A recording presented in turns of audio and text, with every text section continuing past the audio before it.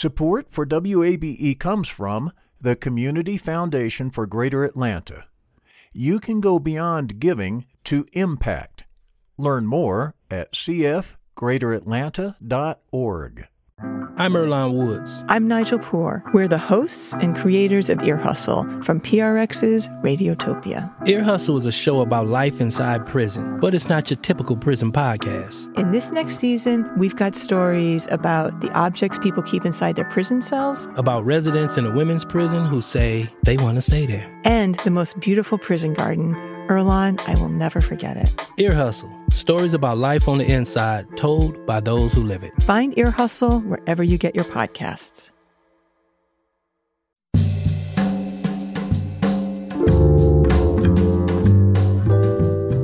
From WABE in Atlanta, this is Closer Look, and I'm Rose Scott. Coming up in just a moment. On this vote, the yeas are 53, the nays are 47, and this nomination is confirmed. We'll have local reaction regarding the historic confirmation of Judge Ketanji Brown Jackson's appointment to the Supreme Court.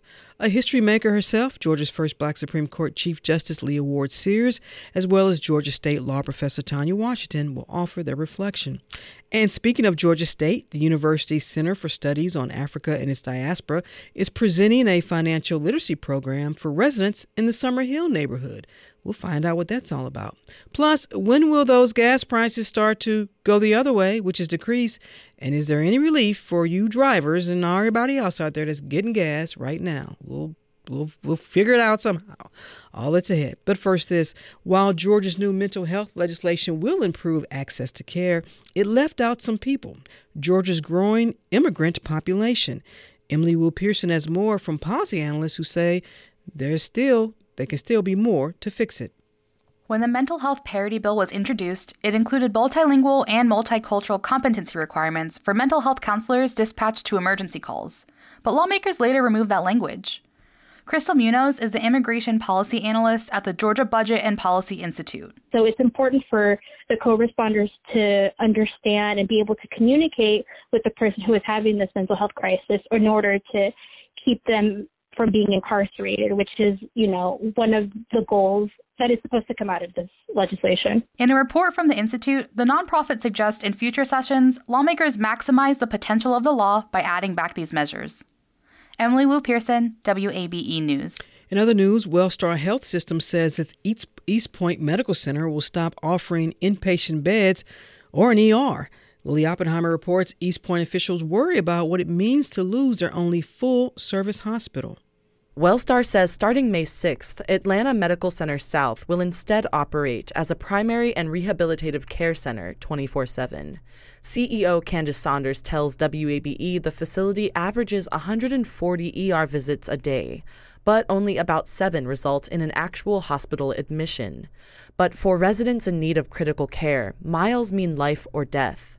Wellstar's next closest hospital is in Atlanta's Old Fourth Ward, about 8 miles north. East Point Mayor Dina Holiday Ingram tells WABE she's meeting with Wellstar leaders next week.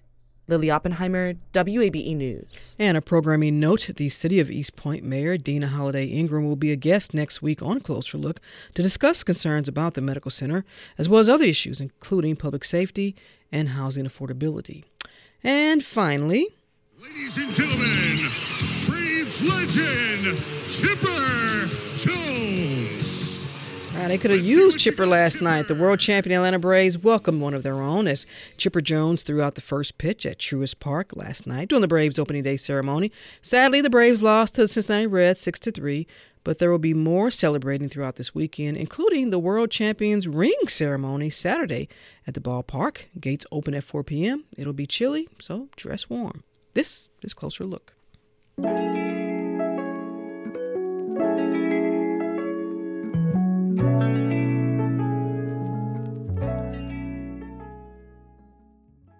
Support for WABE comes from the Community Foundation for Greater Atlanta. If you love Atlanta, you can invest in the big picture.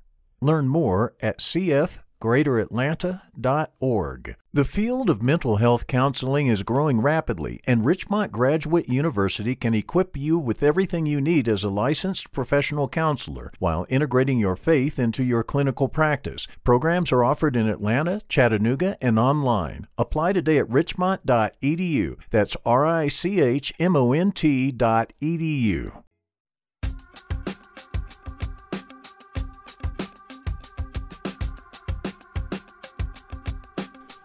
From WABE in Atlanta, this is Closer Look, and I'm Rose Scott. Yes, it was another historic moment for the nation's high court, as you heard earlier. The Senate's final vote that confirmed Judge Ketanji Brown Jackson to the Supreme Court by a vote of 53-47. Now, Judge Jackson will be the first black woman, the first public offender on the high court, and she will join later when Justice Breyer officially steps down at the end of the current term in June. So I want to welcome in someone who knows a little bit about being the first to get their reaction and reflection. Leah Ward Sears is the former Chief Justice of the Georgia Supreme Court, serving on the court from 1992 until June of 2009. And Justice Sears, as I said, became the court's Chief Justice in June of 2005.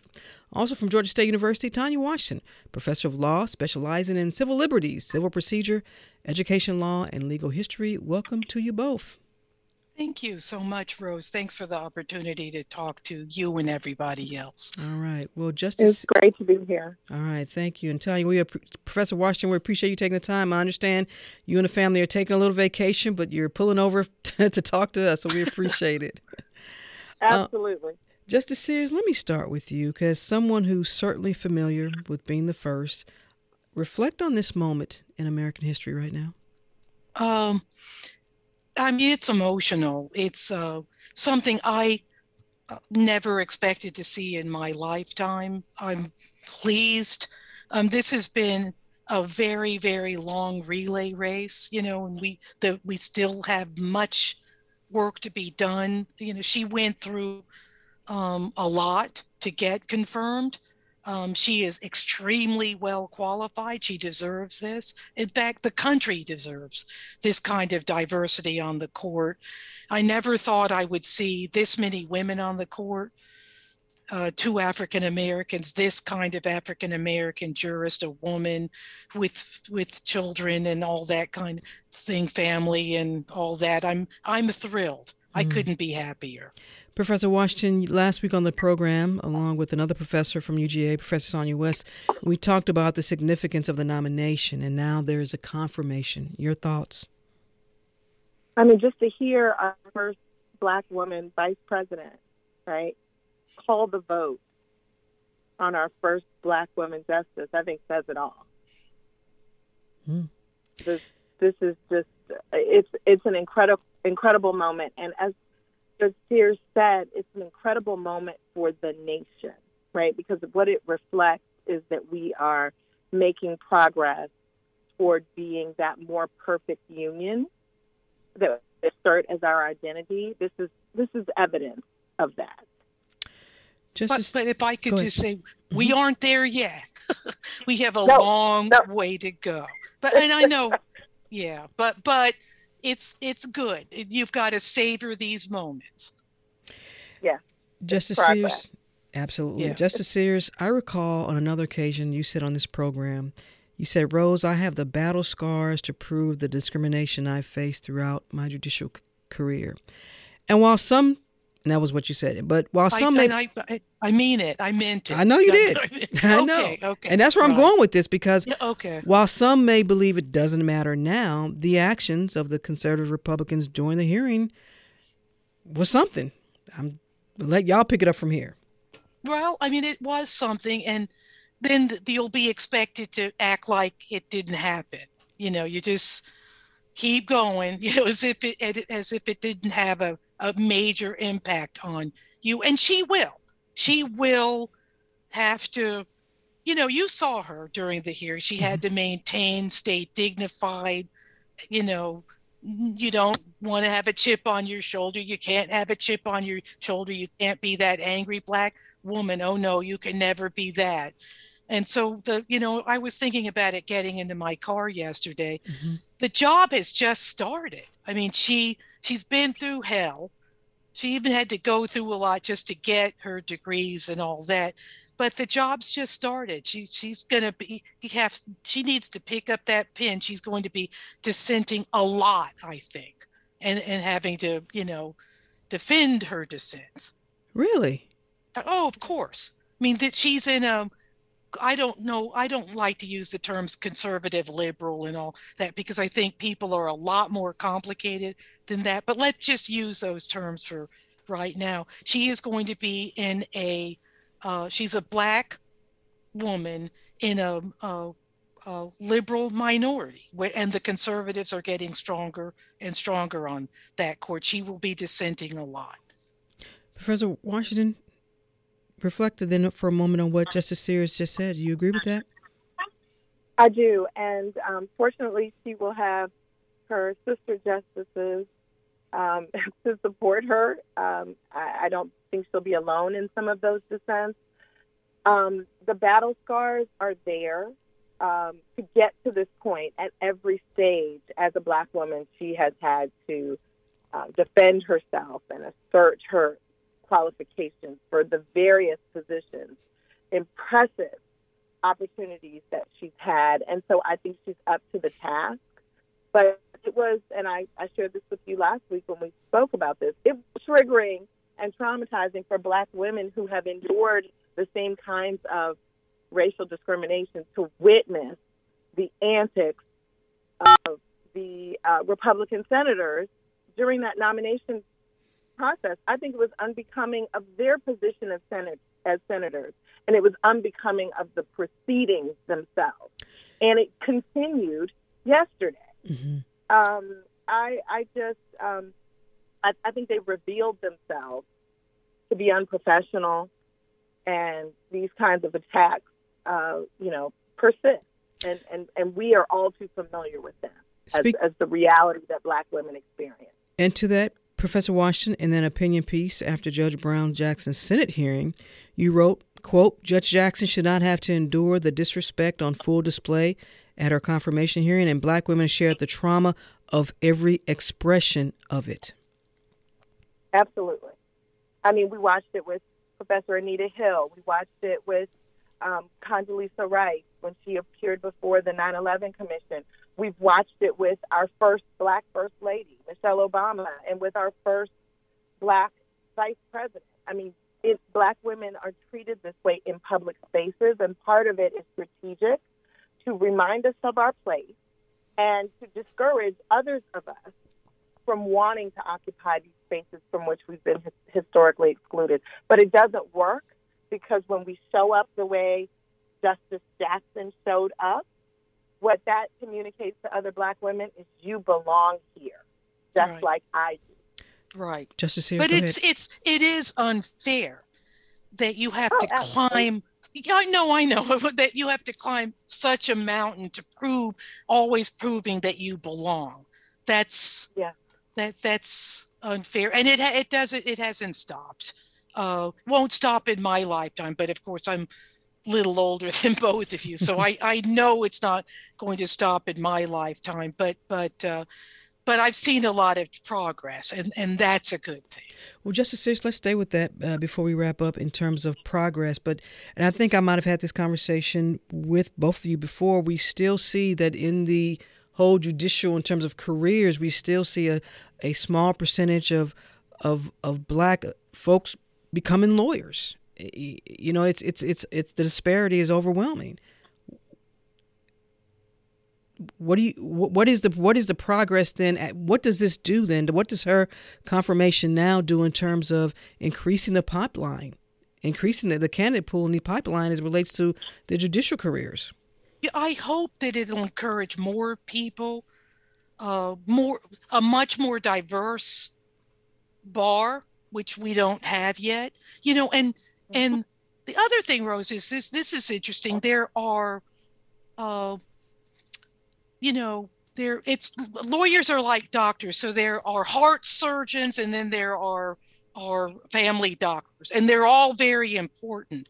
But what I have found in my 40 years of being at the bar is there aren't enough Black lawyers, fine, but there really, really aren't a lot of sort of those in the elite categories. which she was.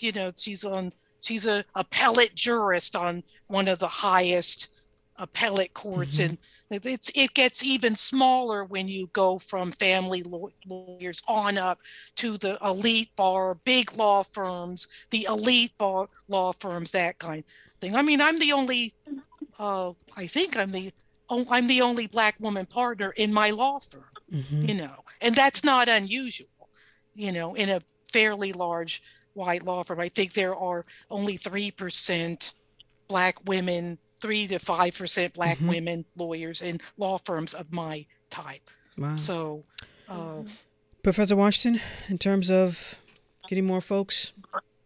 I hope that her distinguished nomination and the manner in which she responded to undignified behavior will operate as a magnet for Black people to apply to law schools, because if we don't have Black law students, we don't have Black judges, we don't have Black law professors, we don't have Black district attorneys and prosecutors, we don't have Black corporate lawyers. Like, we need all of that. And it starts with Black people applying to law schools. And judges like Judge Sears and Justice Jackson provide, they confirm for people that this is possible. And so I hope that is what will inspire more Black people and Black women in particular to choose to attend law schools across the United States, and certainly at Georgia State University College of Law. Right, and to know that you can go to the very highest levels in the bar. Yeah, the highest levels. Wow. Former Chief Justice of the Georgia Supreme Court, Leah Ward Sears, and Georgia State Professor of Law, Tanya Washington. Great conversation. Thank you both for taking time. I really appreciate it. You two have paved the way for a lot of people as well, so thank you. Thank you. Thank you. Thanks, Take care. Rose. Bye-bye. Thank you, Judge Sears. Thank you. Thank you so much. Take care. Enjoy your vacation or whatever. I will. Okay. Bye-bye. Bye.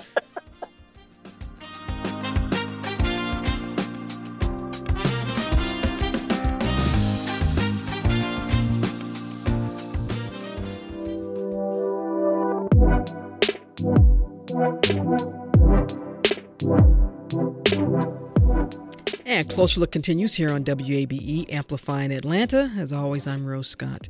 Some of you who took our Paycheck to Paycheck survey, which you still can do, it's online at wabe.org/paycheck, indicated financial literacy programs would be helpful or beneficial towards establishing some type of financial stability. But it does take more than just maybe taking a class or a workshop. Well, Georgia State is in the midst of a financial literacy pilot program, and it's from its Center for Studies on Africa and its Diaspora, called the Place and Race Program. It has a goal overall to improve and create sustainable, generational economic outcomes. Well, joining me now to talk more about this is Elizabeth J. West, Professor of English and the John B. and Elena Diaz Verzon Amos Distinguished Chair in English Letters at the university. She also serves as co-director of academics for the center. Also, Oduten Gordon, a compliance financial business partner and grant manager at GSMA Foundation. We'll learn more about that organization in just a moment. And we welcome Sheena, a current participant in the program. Welcome to you all. Everybody can unmute. Hi. Yes. Thank you for having me. All right. Hey, before we take a deeper dive in the program, Professor West, I want to start with you because I know for some listeners are saying, what is this Georgia State Center for Studies on Africa and its Diaspora? What's it all about? It's fairly new.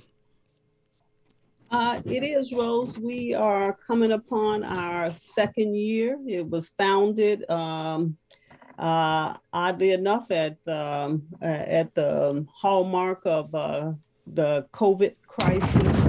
So it turned out to be, for lack of a better word, an ideal because it was, I think, needed for that moment. So the center focuses on aspects of the African diaspora, and that's across academic, as well as public-facing kinds of initiatives, and concerns. And that's what leads us to the financial literacy program. Before I bring in Mr. Gordon, how did the Place and Race program come about? Because this is all part of a bigger initiative, the financial literacy part, correct? Yes, it is. When we founded CSAT in 2020, one of our key visions was to develop programming and partnerships to make an impact in Atlanta communities. So one of the earliest goals we established was to promote and advance STEM education and readiness for students in underserved Atlanta communities. And it may seem an odd thing to jump from, STEM to financial literacy, but in terms of our own vision, we see it as a natural connection. Because if we want to promote advancements for students, it's important that we connect that to progress and success for parents and adults. And of course, one of the key challenges in underserved communities is economic. And so financial literacy, we see that as a beginning for the larger Place and Race program. Odunton Gordon, you have a background in community outreach initiatives. I imagine you feel the same way that the professor talked about and the importance of a financial literacy program and its benefit. Most definitely. It's a great need. It's just something that's just not taught in the schools. And if you ask most people in the street, they don't have a lot of general information about their 401k and investments, especially the minority communities in all the major cities of Atlanta. Now, let me ask you this, because this is a pilot program, and you all are offering this program to residents of the nearby Summer Hill neighborhood. Why this community, Mr. Gordon? Well, the grant was structured in a way to identify a special demographic that was underserved. And the grant was to focus on the parents of the Marriage Action Cluster. I think Ms. West could talk more on why this particular location was selected. Professor? In large part, it's because we had to identify, when you're going to do a pilot, you have to kind of hone in very purposefully, on a contained group. And the Maynard Jackson High School cluster was really, I think for all of us in the room, it was just an obvious place to start. It sits in proximity to Georgia State University. Our College of Education, in fact, we had collaborators, our colleagues in that college who helped us with the larger Place and Race vision. And so they have, many of our colleagues there have been in this area, working and partnering with the schools in the area.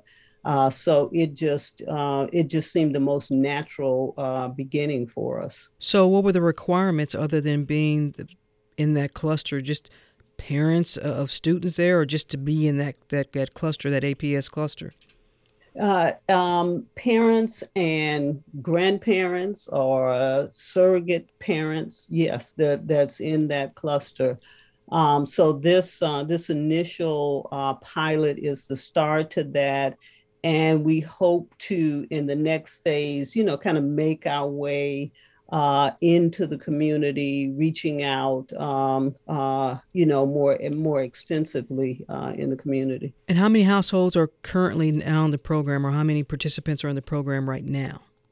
We enlisted 50 to start. That was our target. And we, part of the pilot is to kind of take a look at what the ideal size, for each 6-week program session will be. So this first phase is to really see, start with that ideal 50 to get a sense of whether 50 is just right or whether it would work, in smaller numbers, because we really want it to be a personal experience for participants as well. Mr. Gordon, are these online workshops and forums? How is this actually working? Well, we did a hybrid approach. The majority of the participants were online, but we did offer, with consideration to COVID, we did offer about 15 slots available to participants to come on site at Georgia State. So they're coming into, and are they, it's almost like a classroom setting, obviously, so they have someone who's talking to them, and it's like a curriculum in a sense too? It is, but it's also like a curriculum, but also more like a workshop. So we had a variety of professionals come in from a variety of different fields, and we taught the basics. We first assessed what was the knowledge base of all the participants, what did they want to learn, or what the needs were, and then the professionals came in, and based on how they responded to what we were teaching, we actually adjusted the curriculum in midstream throughout the 6 sessions to address the needs of the participants. I want to bring Sheena into the conversation. Here's my question for you. Prior to participating in this financial literacy program, how would you assess that? Did you have a pretty good hold on managing your money, or did you definitely need some type of financial literacy program? I definitely needed some type of financial literacy program. It was right on time for me, to be honest. Being a single mother of 4 girls, and then trying to work, trying to have my own business, I need more of a better blueprint of how to do things and the ins and outs. And that's really what I got when I went. It filled in a lot of blanks for me. You said it filled in a lot of blanks. What areas would you say you struggled with? In terms of, go ahead. Yes, ma'am. One of those things was credit, getting my credit back on track, knowing how to do that. A lot of times now, everybody's charging for those services. And if you're already trying to figure out where, how to get your money going and stuff like that, you need, somebody like, with this program, that's where that program came in for me. I don't have the money to pay for a financial literacy program. And so as soon as I heard about it, I jumped on it. I signed up. What have you been learning? And I like, as far as building my credit, when you're trying to get things deleted off your credit, how to get those things deleted off my credit. And then I had one instance where I paid something, but I really didn't, they didn't take it off of my credit, right? Although they said they would. So during the program, I learned that I can have a pay to delete letter, and have that done and sent to me before I make that payment, so that they'll know that it can be removed. So that was definitely helpful for me with me trying to send in my letters and stuff like that. So that was good for me. Let me ask you this. And I always say this, and I think I should be honest, because my father would always say, if you listen to me, I will get you to where you need to be. Now, I know, goodness, I needed some financial literacy something when I was in my 20s and when I was even in my 30s. Yes. So do you tell folks, hey, look, this is something I recommend to you all. If you don't have it, you should get it. Yes, from day one, I've been doing it. I've been telling even my daughters. I have a 23-year-old. I have one that's going to be 18. And being that I didn't learn it then, I'm like trying to pass that information to them. Like, this is what you do, and stuff like that. And it's been helpful to them as well, being that they're growing older so that they won't be out here making the same mistakes I did with my credit and stuff like that. Well, if we just only listen to our parents, right? Mr. Gordon, when you hear Sheena, it's someone who's in this program, this is what it's all about, right? Most definitely. It's we really wanted to see impact.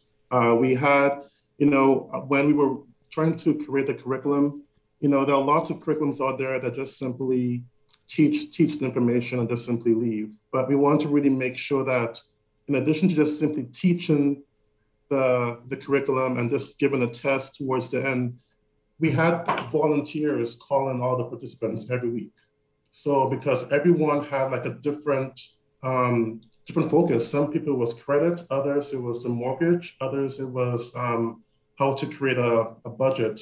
So by doing that, we really want to make sure that we identified at least 1 or 2 main financial concerns that everyone had. In addition to, giving them some goals to accomplish after the curriculum. But when we first started, we did set out to at least resolve one or two financial issues that all the participants were having.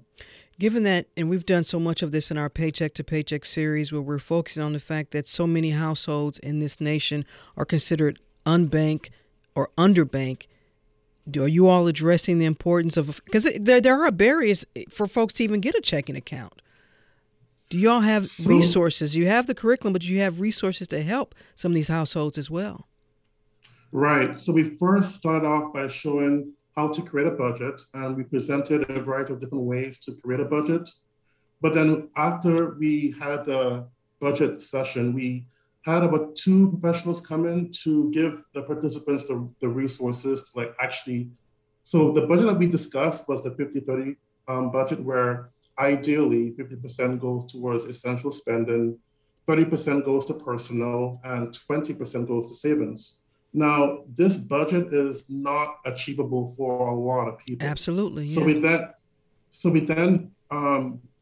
presented a person. I like to call her a couponer presenter. She gave them a presentation on how to spend less money.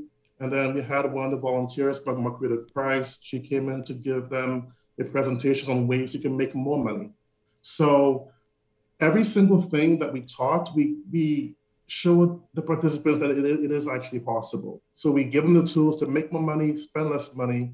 In addition, if saving 20% is not possible at first, we talked about, creating a roadmap, starting small, the importance of a 401k, and the impact of you starting to invest a little bit now, how much of an impact is going to have when you're ready to retire much later.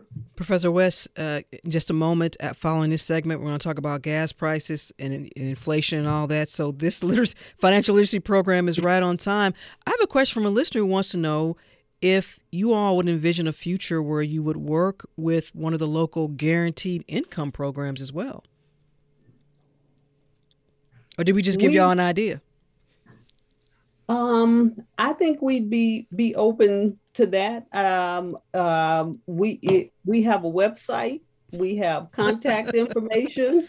As long as they fund it, now that's the other question too. The listener needs to know that you got to get funding for it, right? Yeah. Well, and this is why it's important to talk about this first stage of the larger program. This is this is part of a larger vision, and we are, especially appreciative of American Family Insurance, actually, for stepping out and supporting us to pilot this.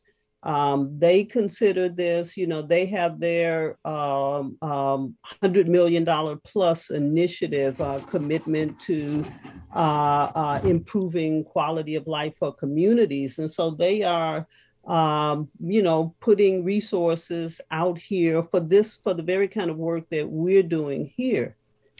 You heard what Sheena had to say, but what other type of assessments, or how do you gauge or even track that the financial literacy program is meeting its intended mission here? So right now, the curriculum is still ongoing. And towards the end, we will do an assessment survey based to kind of get an understanding of how much they have learned.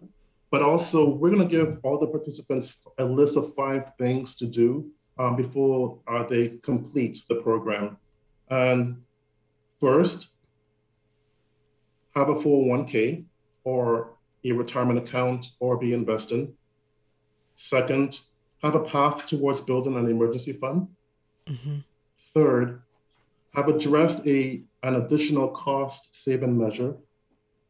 Fourth, at least create a budget or be engaged in spend tracking mechanisms. For example, we highly recommend they use the Mint app, for example.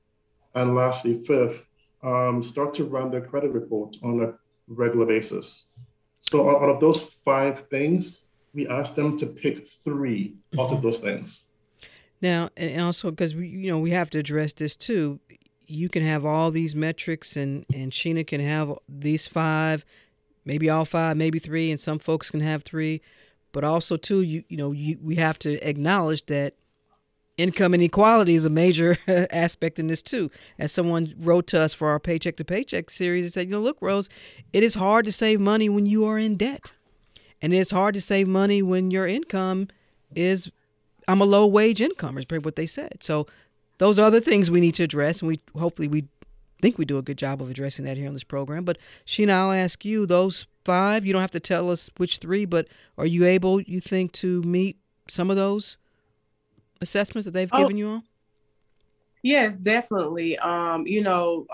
They gave, like I said, they gave a good blueprint of how to get started, how to look at your paycheck, how to break it down.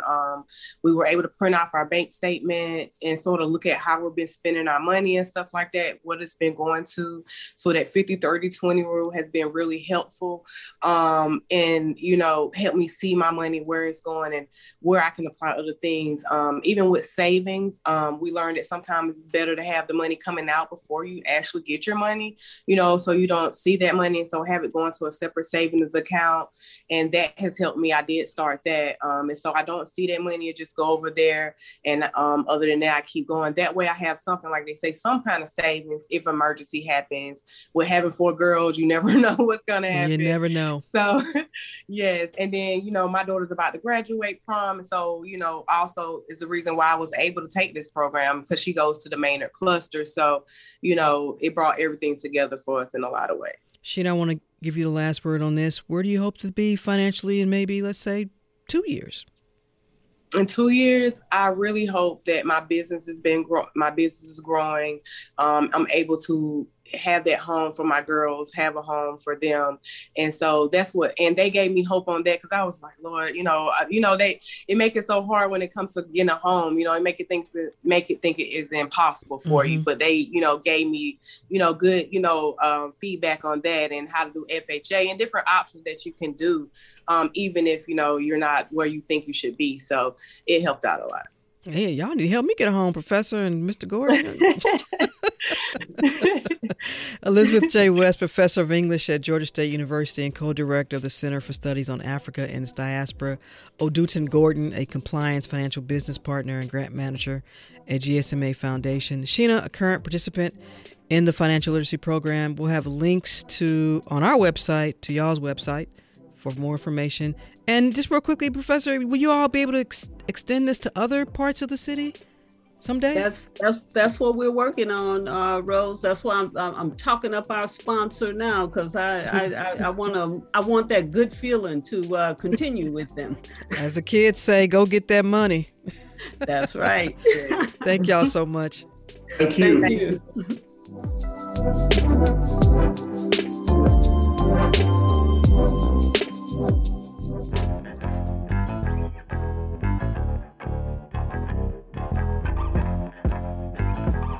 And Closer Look continues from WABE in Atlanta. I'm Rose Scott. Here's a question. Hey, how about those gas prices?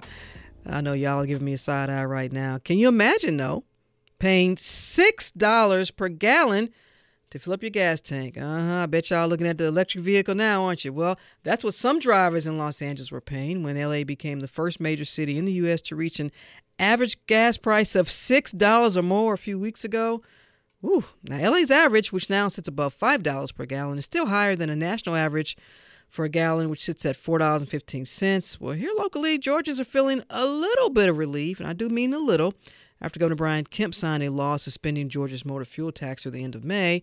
And Georgia's average of a gallon of gas sits now at $3.81.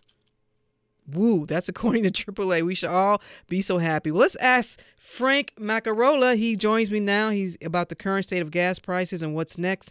Frank is the American Petroleum Institute Senior Vice President of Policy, Economics, and Regulatory Affairs. I'm pretty sure he's been busy of late. Frank, thanks so much for taking time. We appreciate it. Sure, Rose. Thanks for having me on. How are you? You have an electric vehicle? I'm fine. Do you have an electric vehicle? No, I don't. How much you paying for gas? Well, in Washington, D.C., it's around $4.20. I'm right now. I'm here in Texas. It's significantly lower. Really? It's under $4, closer to you in Atlanta. Georgia. Are more folks taking the metro in D.C. with the gas prices? Well, it's just good to have more folks out. I mean, we've been shut down for so long, and we were slow to come out of the pandemic. So it's great to have people back on the metro, back on the road, back at work. It's a kind of a new sense of normal in 2022, but gas prices are tough right now.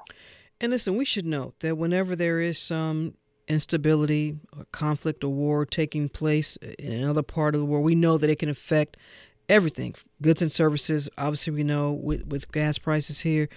But I just want to back up for a moment, because for listeners who may not be familiar with the American Petroleum Institute, just kind of give a little insight to what you all are doing.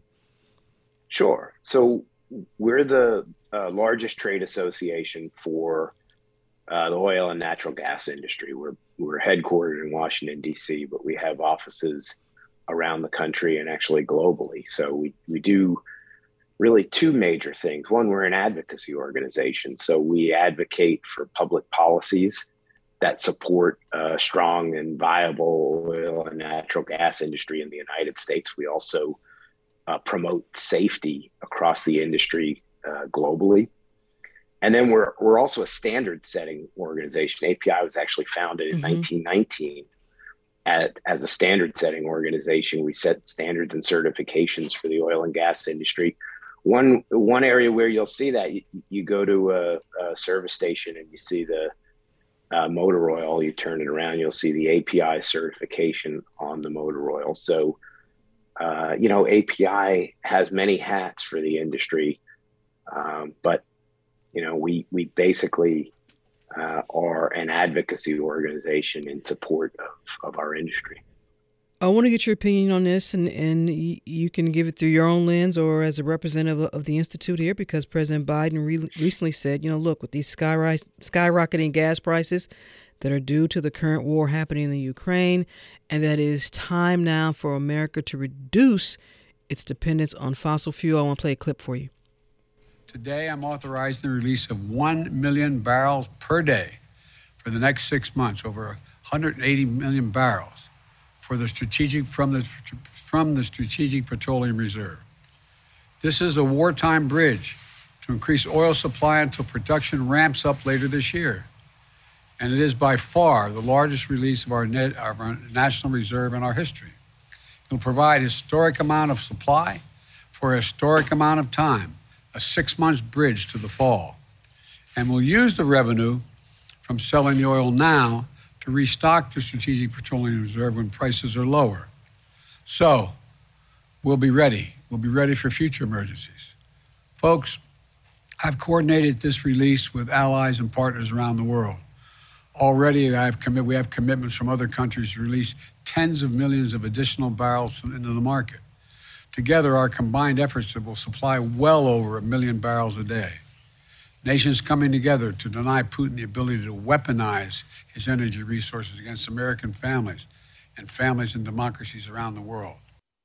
Frank, I know there's someone listening saying, okay, that's great. I hear what the president's saying in terms of the future, but what about now? What does all that mean for me now when I go to fill up? Where's my relief?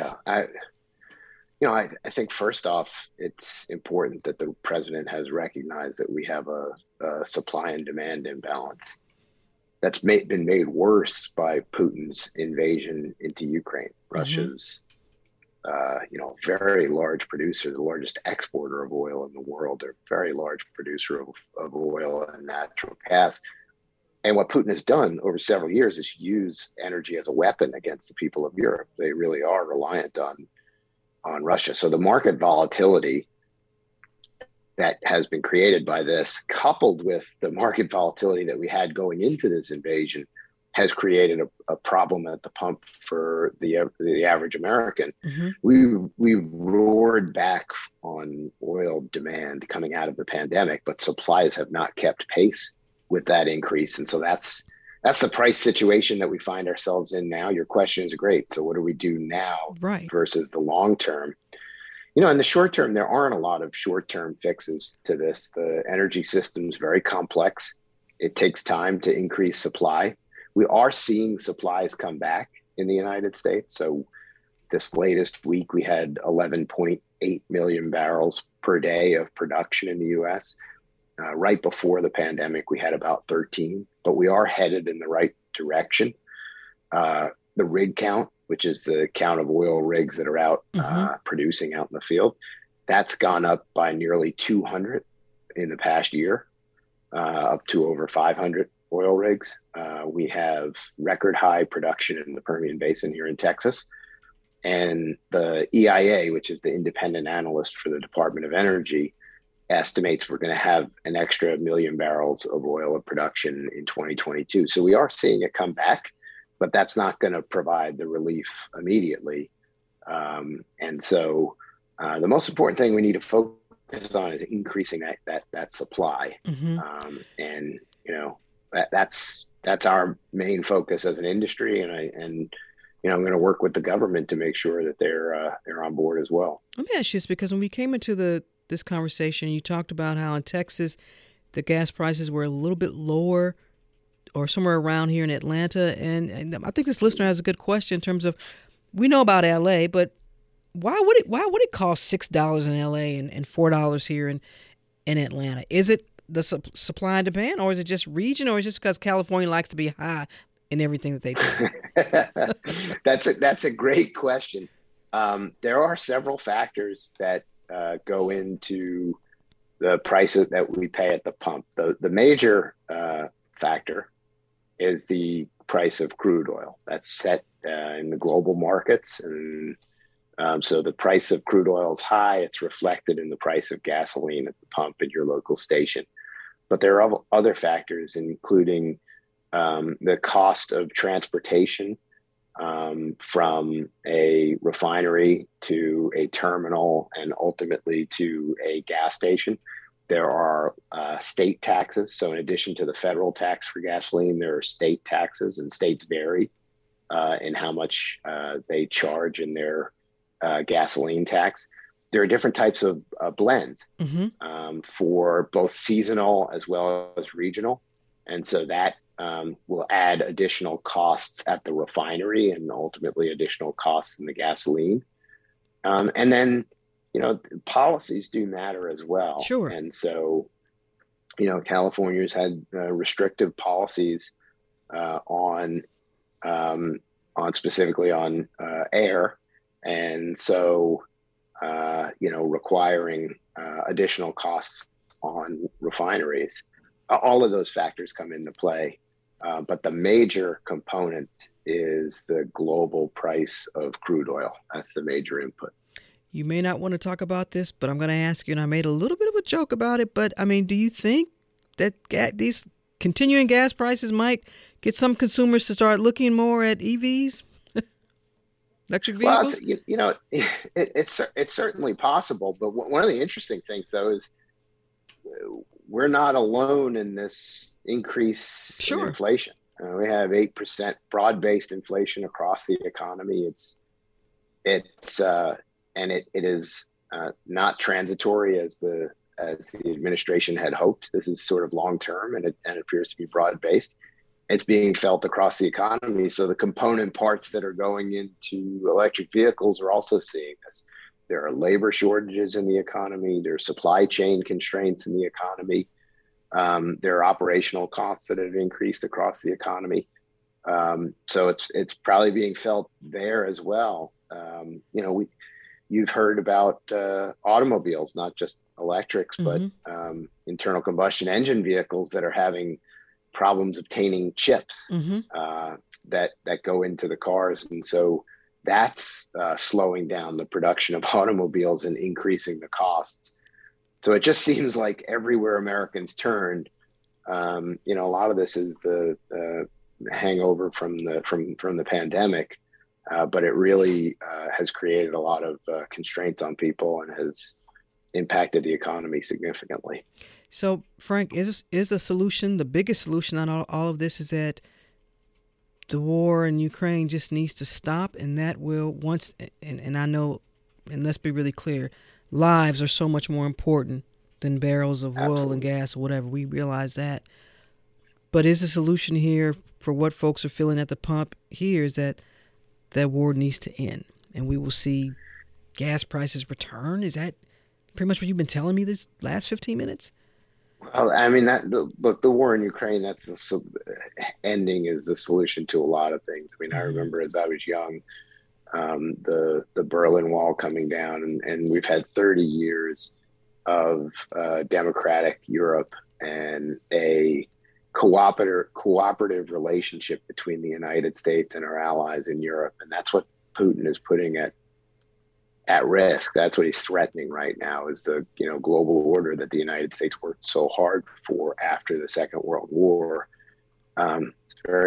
It's tragic. Yeah. And I think the United States and Europe has acted in tandem to impose sanctions on Russia, hopeful that it works and that it brings some peaceful settlement to what's been a terrible situation.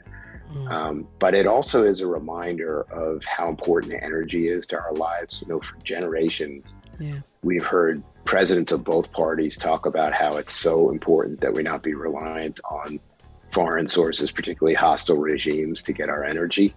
And now we're seeing that up close in Europe. The effects of that, it's awful.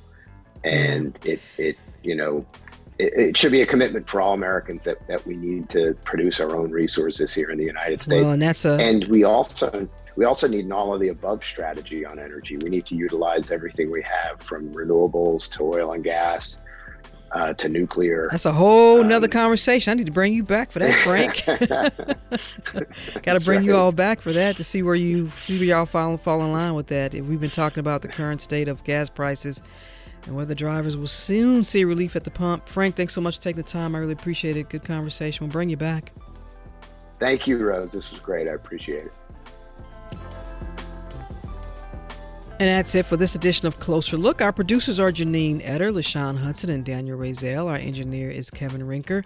If you missed any of today's program, it's always online, wabe.org/closerlook.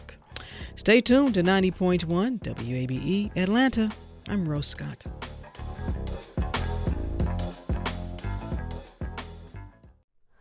Hi, it's Terry Gross, the host of Fresh Air. We bring you in-depth, long-form interviews with actors, directors, musicians, authors, journalists, and more. Listen to our Peabody Award-winning Fresh Air podcast from WHYY and NPR. Local, state, national politics. WABE and NPR have the coverage you need. I'm Jim Burris, host of WABE's All Things Considered. Whether it's on the air at 90.1, streaming online, or connecting through our mobile app, WABE keeps you on top of election 2024 in what's sure to be a pivotal year in politics. And for candidates and ballot information, visit our election hub at wabe.org/election 2024.